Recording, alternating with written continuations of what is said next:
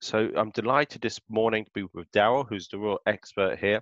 Daryl, who's come from Shawbrook, formerly Barclays, in the sense of a graduate scheme at Barclays. So You're breaking up there, Brendan. is it very poor connection, Daryl? I sort of miss every other word. Because I'm using Wi-Fi from home. I can tether my phone, but is it really poor connection? Okay, now actually. Otherwise, I can move room as well. Um, so Daryl, let me know if it cuts out again. Otherwise, I'll move room or tether my phone. Those are the two options I've got. Because normally I use my cloud working space, but not cloud working, co-working space. So Daryl's from Lendwell. As I say, formerly worked at Shawbrook in a senior position, and from more or less from the beginning of Shawbrook. Do you want to explain a little bit about your background in case anyone who's on this call doesn't know you, Daryl? Yeah, so I've been doing specialist property finance for about 10 years. So I joined Barclays out of university. Hi, Claudia. I, uh, I worked with a portfolio of customers there, so I kind of had a bit of experience lending money at a very, very big bank. Then I joined Shawbrook in 2015, and at the point Shawbrook was kind of just on its kind of upward kind of growth curve. So got some experience at a smaller challenger bank, very specialist in property. Had a great time there, learnt lots of stuff. Spent the last couple of years as head of products and markets, so looking at which bits of the property market we should go into or broaden our appetite in, and kind of that balance of pricing versus risk. And then last year I joined Lendwell, and Lendwell was set up by a few of my colleagues that I worked with at Shawbrook, including Stephen Johnson, who was part of the team that set the bank up originally, Karen Bennett, who was the managing director of the property division at Shawbrook, and a few other great colleagues that we had down the years. And the idea with Lendwell was to be a kind of a smaller, more flexible, more personal based approach to lending. And we started out by funding refurbishment and small development loans and bridging loans towards the end of last year, which brings us to where we are now. So Daryl, lots of changes since Friday. Lots of changes in fact in the last 2 weeks. So look, we were discussing beforehand. You still are in a buoyant mood, which is great to see. You're talking about less competition in the market.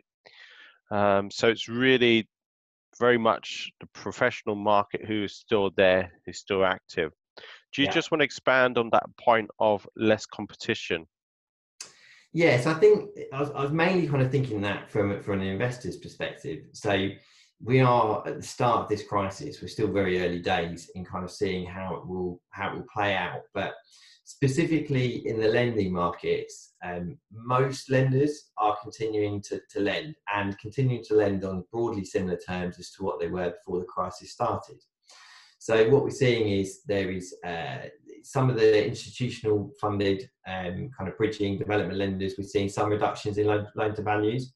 I think we'll see some of those lenders potentially exit the market if they've not been prudent with their risk assessment on deals they've done over the last couple of years. And then in the bank space, the banks continue to lend. There continues to be good buy-to-let and commercial investment, mortgage availability, albeit I think pricing may start to creep up a little bit as they adjust their assumptions around arrears and bad debt moving forward. So I think in the lending space, for us as a new kind of startup lender, potentially some of our competition that we're taking risks that we might have felt were too heavy or not proportionate to their pricing may find it a more challenging environment as we kind of come out the back end of this crisis. But then I also think on the investor side, if you've prepared well and you've planned to kind of weather the storm over the next few months, there will be some great opportunities to buy property. There will be less competition. There will be less people able to buy. There will be less people willing to buy. So assuming that you can get to properties, view properties and find them, I think that now could be quite a good buying time over the coming months anyway. So in terms of buying, where do you see the opportunities? Because there's lots of question marks. I don't want to put words in your mouth, but I've spent long enough with you to know you're not the biggest fan. Maybe I'm a bit harsh of SA, service accommodation, or you do raise question marks on SA. So You're probably not going to say SA, although some people are still saying SA, to be fair. So where do you see the real opportunities? Is it vanilla properties, or what do you see it being? Yeah, so just on the SA point, I wouldn't say that I'm not a fan of SA. I would say I'm not a fan of some of the way that SA is marketed and kind of sold within the community. So for me, the most appropriate, the most similar thing to an SA is not a buy-to-let property. It's a hotel or a B&B. So if you go in eyes open and you're happy and you want to run a hospitality business, SA can work great. But if you think it's a way of just increasing yield on a buy-to-let investment style business, it's not. There's a lot more involved. I think the other challenge with SA that hasn't changed with what's gone is just around the fact that, have you got planning permission for it? There's a massive grey area. If you're in London, you can only let it out for 90 days, massive grey area. We've still got things like insurance not always done correctly. You need specific insurance for SA, holiday let insurance. If you don't get that and you have landlord's insurance and one of your guests sets fire to the kitchen, you're not going to be covered. So there's a significant risk there. And on flats and any leasehold property, you need freeholder consent. Freeholders are unlikely to give you that consent because there's not really an incentive to them. So again, potentially you could end up with a freeholder saying, I've had a complaint about noise in one of the adjacent flats, so I need you to stop on an SA basis, which means you then can't continue that business model and would have to revert to buy-to-let. So SA for me is a complicated area to go into. There are opportunities there, but you have to go in eyes open with all of the risks and all of the operational requirements of successfully running an SA property. And right now, I wouldn't say it's going to be the hot sector over the next few months because travel and movement is restricted. But as we come out the back of this, and actually my prediction will be that the UK economy domestically will start to recover before we see international travel come back in. So what I mean by that is I can see travel restrictions internationally remaining in place for significantly longer than travel restrictions remaining in place in the UK itself. If that plays out, there could well be a good opportunity for SA because that may mean people, instead of going abroad for holidays, stay in the UK, do staycations, this kind of stuff. So notwithstanding the challenges of SA, there may well be opportunities in it. But I think the biggest opportunities will be all the normal stuff you normally do in the residential space. So ultimately, people still need places to live. And if anything, this crisis, which is kind of restricting us to our home, is reminding us of that more than ever. So there will still be a demand for buy-to-let investment property. There will still be a demand for refurbishment deals where you can add value. There'll still be a demand for HMO conversions. I've heard a couple of people say they're worried about HMOs at the moment because obviously it's social living and the policy of the government at the moment, quite rightly, is social distancing. But again, these things will move through and there will still be a need for people to be social and to live together when social distancing comes to an end. A lot of tenants in HMOs are younger, so you might find that they are less worried, although they need to be extremely careful of what they do that might transmit the virus around to more vulnerable people, themselves probably less anxious than people in the vulnerable groups. And there will still be development opportunities. Talking to a client last week, if you're just about to start a development deal or sign up a site or a property that you're going to develop, now's not a bad time. So there may well be disruption with builders. There may well be some movements on where GDVs land. But if you can say... Isn't that the main question about GDVs though? But there's lots of questions about suppliers as well. It's interesting. So there's a much longer in-depth interview Daryl goes through with Rod Turner on the Rodcast. I think they mentioned security as well being more important than it has been in the past. And when we talk about financial, it's not financial security from my understanding of Rod, it's physical security. Sorry, Daryl, just to butt in there. No, they're all valid points. So the point that Rod was making on the Rodcast, which is quite rightly, or Adam might have made it, was that if your builders walk off site for a couple of weeks because there's a stricter lockdown or because they're sick, then you're going to have lots of building materials left on site. The other thing that the guys were doing is they were actually buying their supplies earlier in the process. They were almost stockpiling what they needed to get the project to the end. So you're going to have potentially a lot more value in terms of building materials sitting on site. So they were talking about physical security, which is a valid point.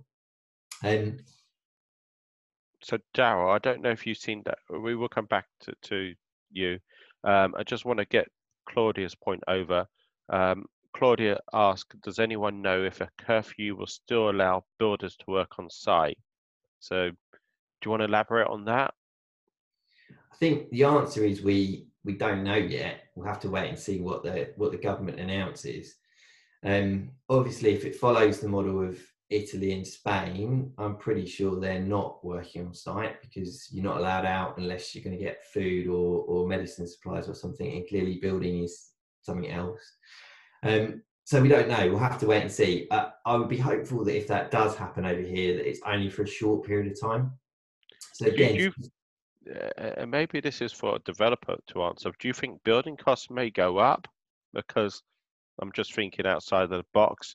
Builders may not be well to work on. So would that less supply? Do you think that could increase the cost, or maybe negligible because less people developing as well? yeah, it's a really, really interesting point that it the market will self-correct to an extent, I think, over the next few months, because you're right, there will be less demand. There will be lots and lots of developers up and down the country who choose not to do a project in this space of time, when otherwise they would have. So we don't really know what that supply-demand imbalance is going to look like. Clearly, if you need anything that's imported, I would be extremely mindful of where that's coming from. Although anecdotally, one of our business partners is a large brick company, sells 1 in 4 bricks in the UK pretty much. Now those guys do import a minority, but still a significant minority of bricks from Italy.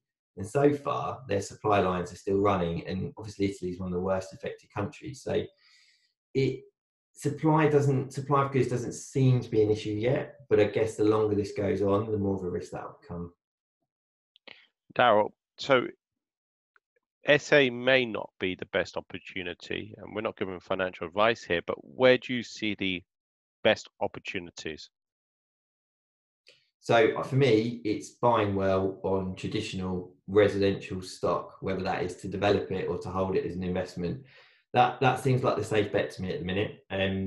You're going to have what sort of inflates prices in that market more than anything is competition. So and most of that competition is not investors, it's owner occupiers. So I think there's going to be less people looking to move, a lot less people looking to move. Therefore, there'll be less buyers. Therefore, we should be able to achieve some pretty attractive prices. And I think as the economy starts to recover and we come at the back end of this crisis, that part of the market will recover first. And the reason it will recover first is because there still is ultimately a supply-demand imbalance around the amount of people who need homes to live in versus the amount of homes that we build. Arguably, over the long term, this crisis will make that imbalance even greater, and it will mean there's even more of a mismatch between places for people to live and places that are currently being built. So I still think residential feels like the safe bet to me.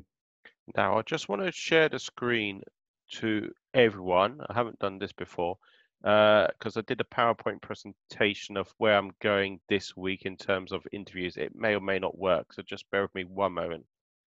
So let me just, who can start sharing? Who can share? Okay, let me just see if it does come up. I just want to get to there. Let me just see if it comes up on screen. Okay, I think you can see that. So look, it talks about chance and change, and I think it's fascinating that you talk about HMO model, and maybe it's time for me to bring someone on that particular sector into one of my online events. Look, I wasn't planning for this by any stretch, so I haven't got a perfect formula in terms of events. It's just feedback from the likes of Sam Norris, who I spent a lot of time. So every week for the moment, I'm going to do a 1 hour, 60 minutes session. In fact, this coming Thursday is actually 90 minutes, even though I've tried to deliberately not make it 90 minutes, more regular 10 to 30 minutes. So some of the people I'll be interviewing, as I say, Sam Norris from Bond Finance. I have asked Sam to have Callum Brooks online as well, because I don't know what the effect of the coronavirus in all of us, to be fair, is going to be. So, have to be realistic. Monday the 30th of March, I'm delighted that Daryl's confirmed. Haven't got the time yet because I want to confirm it with other panelists. We did a session last Friday, which was phenomenal. It was 1 hour long. I think there was over 20 people on that call, maybe more.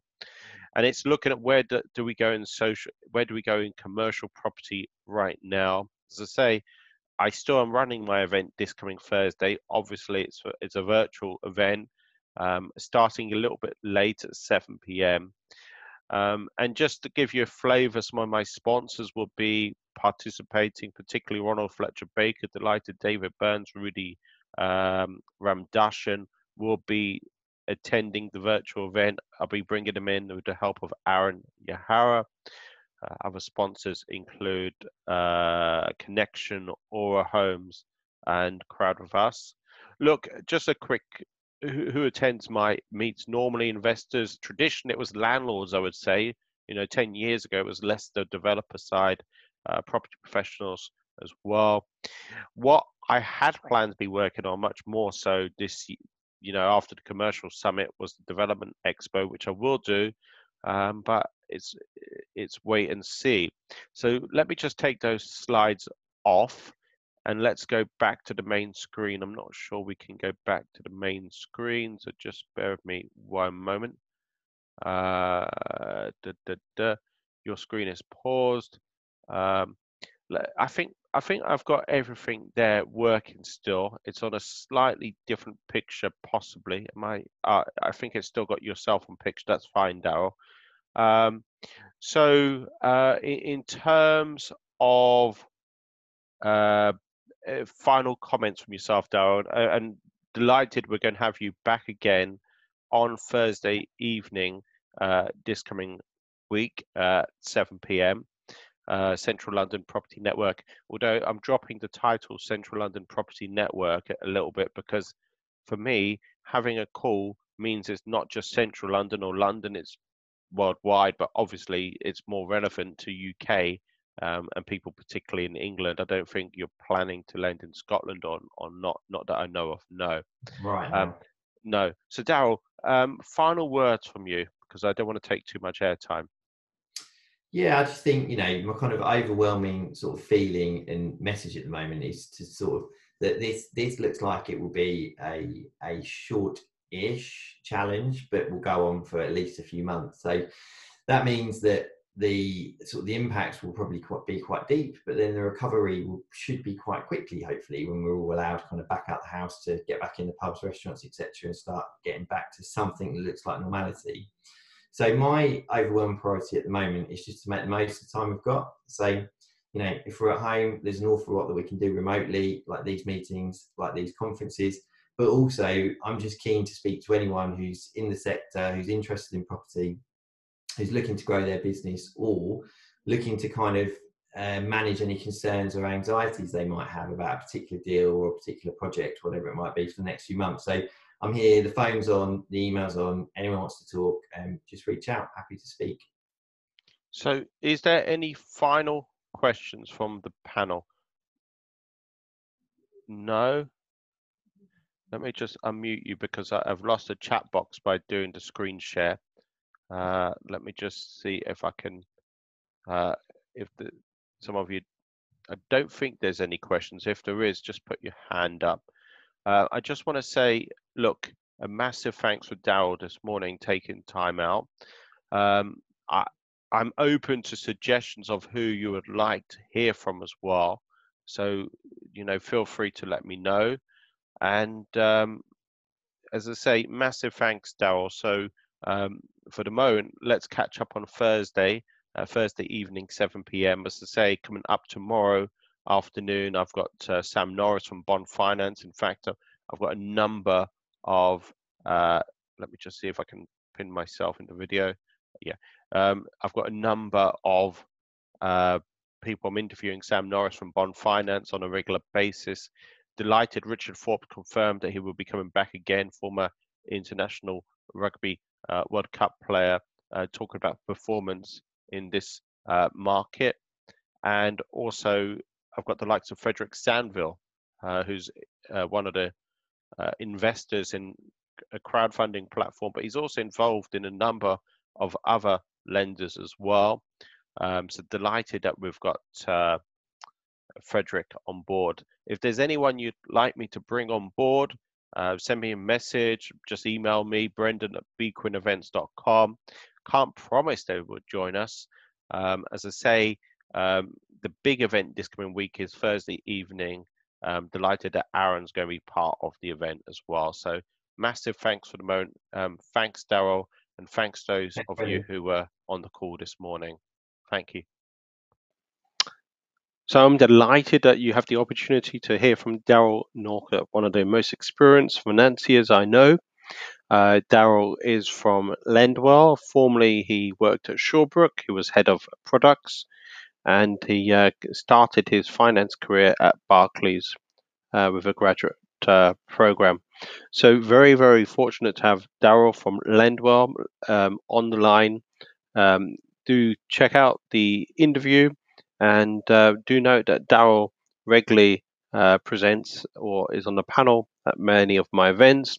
Recently, Lendwell exhibited both at the National Development Summit 2020 and also the Commercial Property Summit 2020.